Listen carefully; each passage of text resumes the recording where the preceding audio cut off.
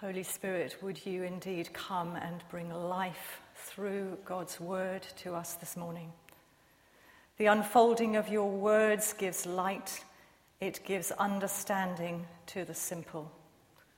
Would you take this word that we study and the words that I speak, and through them bring understanding for Jesus' sake? Amen. Please would you sit.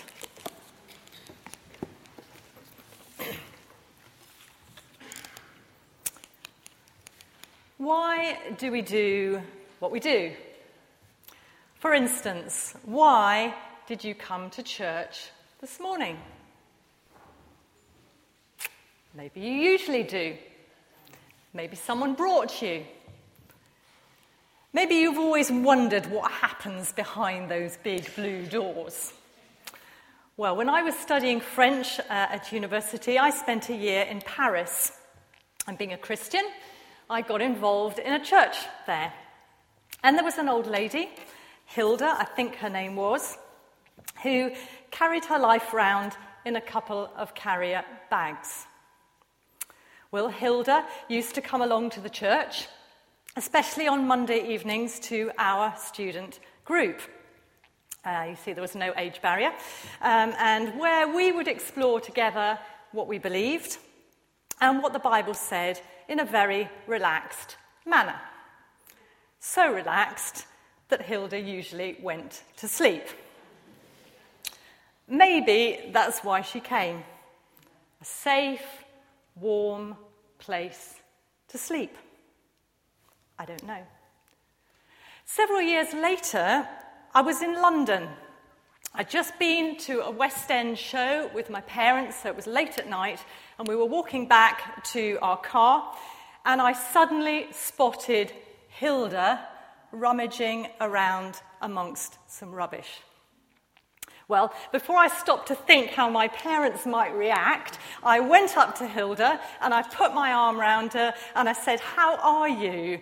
And I just chatted to her for a few minutes and then I just prayed that God would bless her. Weird coincidence. Probably a lot weirder from my parents.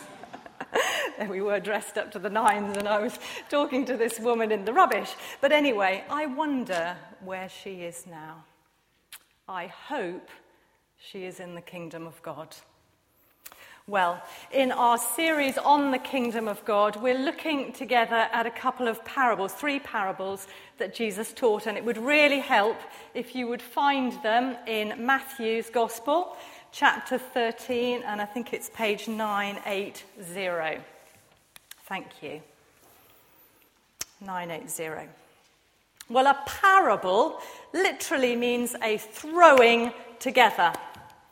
A throwing together of something which is familiar, like fish and pearls, with something which is unfamiliar, the kingdom of God, or as Matthew refers to it, the kingdom of heaven. And the effect of this throwing together was to intrigue the listeners to Jesus and us as we read now, and invite us to stop and think where we might find ourselves within that story or the scene that is described, or where we might want to find ourselves if we're not there at the moment. Well, all of the parables, you notice, start in the same way. The kingdom of heaven is like treasure, 44, a merchant, 45, and a net, 47. Now, Jesus doesn't mean that there's something merchant-like or net-like about the kingdom. It's the whole story, the whole picture contained in the parable, which points to the nature of God's kingdom. Effectively, each one shows us a facet of what it's like when God has his way, when God does things the way he does them. Now, parables were an interesting teaching tool for Jesus to use. I'm a teacher, so I'm interested in teaching tools. And when his disciples asked him why he did this, Jesus explained. Now, you'll have to just flick back to verse 11. which is the start of a whole series of parables. We're just looking at the end few. Verse 11, Jesus explained, "The knowledge of the secrets of the kingdom of heaven has been given to you, but not to them." And then verse 13, "This is why I speak to them in parables, though seeing they do not see, though hearing they do not understand." Now this sounds harsh, but it's true. God's kingdom cannot be understood through our natural senses. It's possible for people to hear about Jesus, and when he was around in first century Palestine, it was possible to see him, and for that to make no real impact on their lives. God's kingdom is a secret kingdom until he reveals it. And then we have a chance to respond to it. So parables conceal as well as reveal truth about God. They conceal truth from those whose hearts are closed and hard. But they reveal truth to those whose hearts are open. Let's be open-hearted this morning. Anyway, parables are more than a teaching tool, though. They are a sign. A sign that Jesus is, in fact, the king God had foretold would come to bring in his kingdom. Look at verses 34 to 35. Jesus did not say anything without using a parable. And so was fulfilled what was spoken through the prophet, "I will open my mouth in parables. I will utter things hidden since the creation of the world." The kingdom was hidden before God brought the world into being. And who is qualified now to reveal it? Well, it's the one who was with God in the beginning, through whom God made the world. Jesus, the Word, now made flesh. Parables, it seems, need Jesus both to speak them and then also to interpret them. His disciples realize this because verse 36, away from the crowd, they ask him to explain to us. And then verse 52, Jesus asks them if they have understood all these things. And because Jesus has explained, they can answer yes. Jesus, please open my heart to hear your word today and put a love of your kingdom in my heart. Amen. Well, first thing to say about the kingdom of God. The kingdom is so good, but you have to find it out for yourself. The kingdom is so good, but you have to find that out for yourself. The parables about the hidden treasure and the merchant looking for pearls belong together, since they show that people find the kingdom of God in many ways. Some, like the man, probably a poor labourer working in his master's field, stumble upon it by accident when they're not even looking for it. And others, like the merchant, they've been on a long, patient search. They've probably owned other pearls, which make them realise why this one is of such great value. Now, what would have struck Jesus' hearers most, shocked them even, was what these two men did next. After hiding the treasure, the first man, you notice, in his joy, went and sold all that he had and bought that field. And in almost identical words, we are told the merchant went away and sold everything he had and bought it. Now, this is not sensible behaviour. Sensible people hang on to what they already have and, if possible, save up and buy more. Okay? But you can't hold on to everything else and then add on God's kingdom. It doesn't work like that. Where God is king, he is king of everything. And no sacrifice on our part is too great. See, that's the logic of the kingdom. From the outside, it makes no sense. But from the inside, nothing else makes sense. You've got to find it for yourself. You see, God's kingdom works on a completely different basis from the way the world operates. At its heart is the love of God, which comes in search of us, sees in us a pearl of great value, and gives up everything, all that Jesus had in heaven, to die to claim us for himself, and in doing so, to buy us a place in his kingdom. So do you see how the pattern that God has set is mirrored in the response he requires of us? There's nothing half-hearted about what God did for us.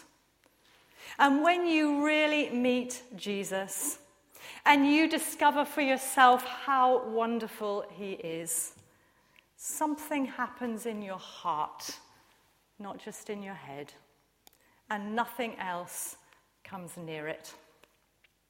When the man found out that the kingdom was so good, not only was that discovery sheer joy, but joy too, I imagine, to get rid of all the other clutter.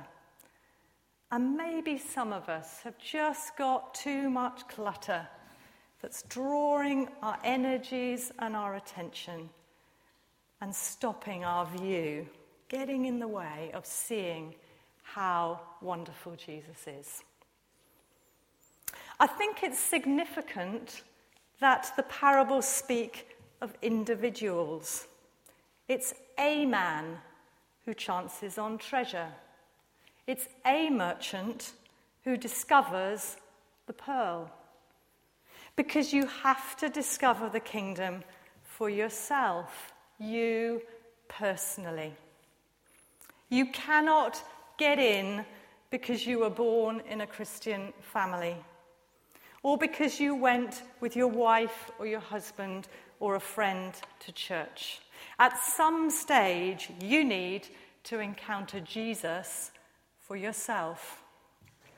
Now, you can wait around and hope to chance upon Jesus like the man, or you can be intentional about your search like the merchant.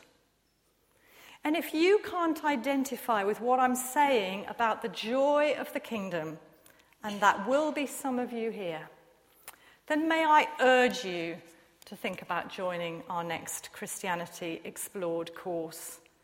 Warm, relaxed, safe place. No, don't go to sleep. Where you will meet Jesus. And you can decide for yourself if he is treasure worth living and dying for. And if you've lost that sense of how precious Jesus is, it might be good for you too to come along. Anyway, see Alan before you leave church today, or get an invitation from me. Okay, so the kingdom is so good, but you have to find it out for yourself. Secondly, not everyone is in the kingdom who thinks they are. Don't find that out too late. Not everyone is in the kingdom who thinks they are, but don't find that out too late. Well, we've looked at two parables which talk about how good it is to be in God's kingdom, and now comes one bringing bad news for those outside it.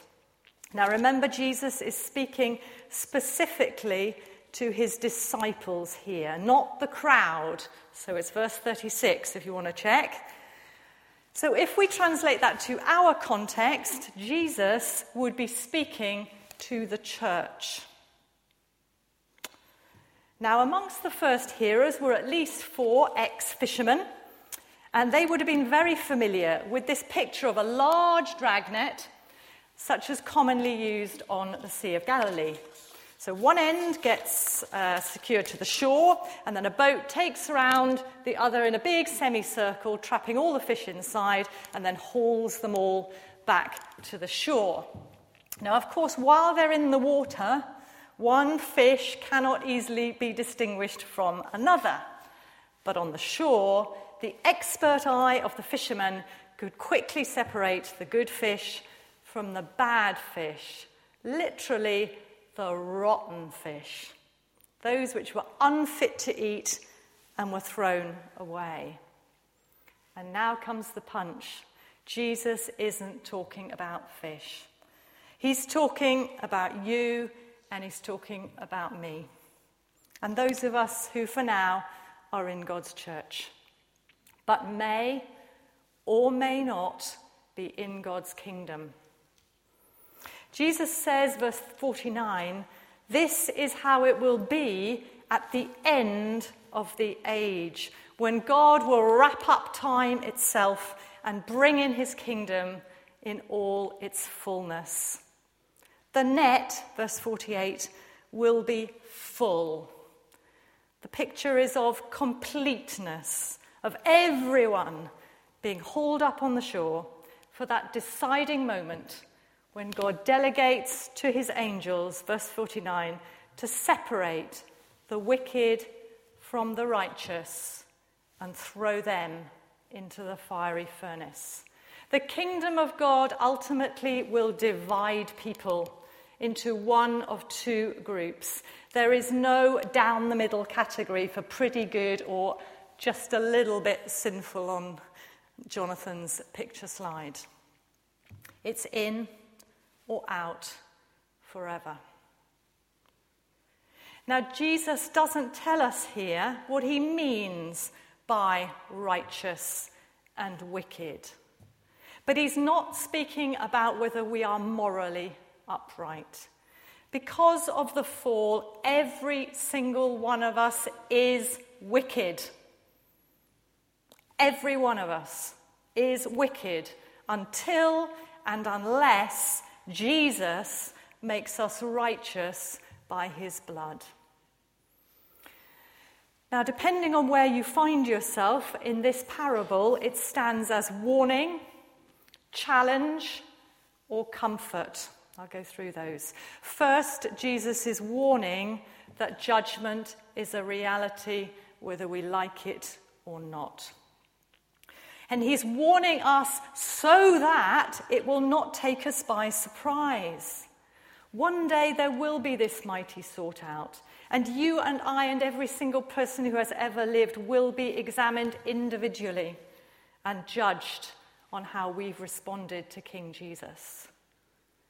But this is the kindness of God to tell us, while there's still time, to do something about it. Secondly, Jesus challenges us that we should not judge people now. Within this church, there are good fish and rotten fish. Those who truly follow Jesus and those who only seem to. But to judge people, that's God's prerogative and not ours. Challenge. Thirdly, if we know we have been made righteous by Jesus, then we can take comfort that judgment is coming. And within God's kingdom, there will be nothing unrighteous, no one wicked, nothing whatsoever to cause pain or tears or death or all the other horrible things Jess was praying about. It will not be like in this world, where individuals get away with appalling acts and wickedness seems to go unpunished. God will judge with absolute justice, for nothing in all creation is hidden from God's sight. Everything is uncovered and laid bare before the eyes of him to whom we must give account. Well, like Jesus, I want to ask at this point, have you understood all these things? Because if so, there are consequences. There is a therefore. Look at verse 52. Therefore, every teacher of the law who has been instructed about the kingdom of heaven is like the owner of a house who brings out of his storeroom new treasures as well as old. Now, the word translated teacher designated the scribes, those experts in God's law who could point people to what God had said. And up until Jesus came, such a person would have been qualified to point to the Old Testament, the old treasures. Jesus seems to be saying to his followers, now you are those who understand God's ways, and you have new treasures, because I'm the one who has instructed you. I have taught you about the kingdom of God. But with this instruction comes responsibility. We are not to keep our treasure hidden in the storeroom. We are to bring it out where it can be seen, so that those who are open can find the treasure of Jesus for themselves. Now, you don't need any special qualifications. You just need to be teachable by Jesus, to keep your heart open, to keep your heart soft towards him. You just need to go on discovering how precious Jesus is. It doesn't just happen. We need to be intentional about cherishing our time with Jesus, whether that's on our own or making time to meet with others. And then we just need to speak and be and testify that Jesus is the only one who can make us right with God.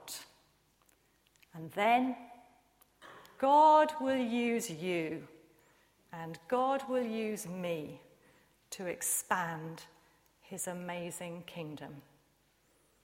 Let's pray.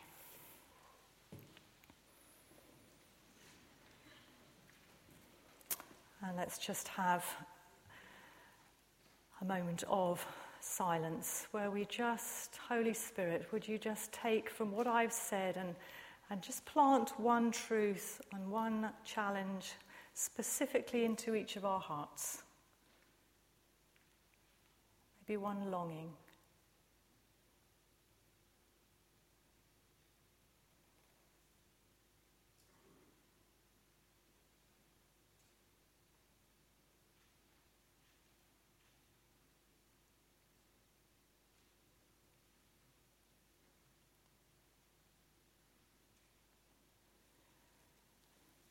And now I want you to imagine that Jesus is standing in front of you where you sit. And he asks you this question: what do you want me to do for you? And tell him.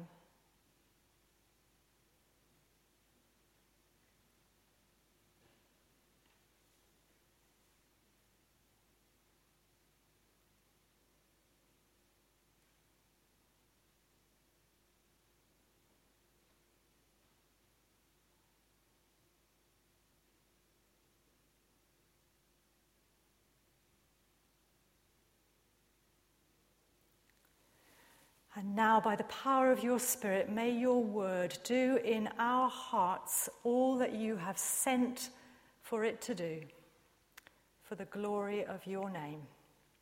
Amen.